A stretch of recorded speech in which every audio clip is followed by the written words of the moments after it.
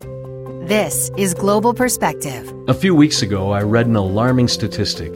The World Bank reported that half of the world's population lives on less than $6.85 a day, and 60% of the world's poorest people live in sub-Saharan Africa.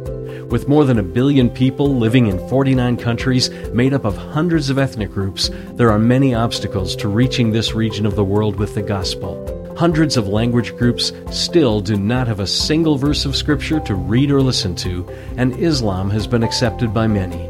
But God is at work in sub-Saharan Africa. Translation work is being done, the reach of Christian radio is growing, and people are responding to the gospel message. Finishing the task will take the time, talent, and treasure of God's people, along with their prayers. We have a free prayer guide for you on our website.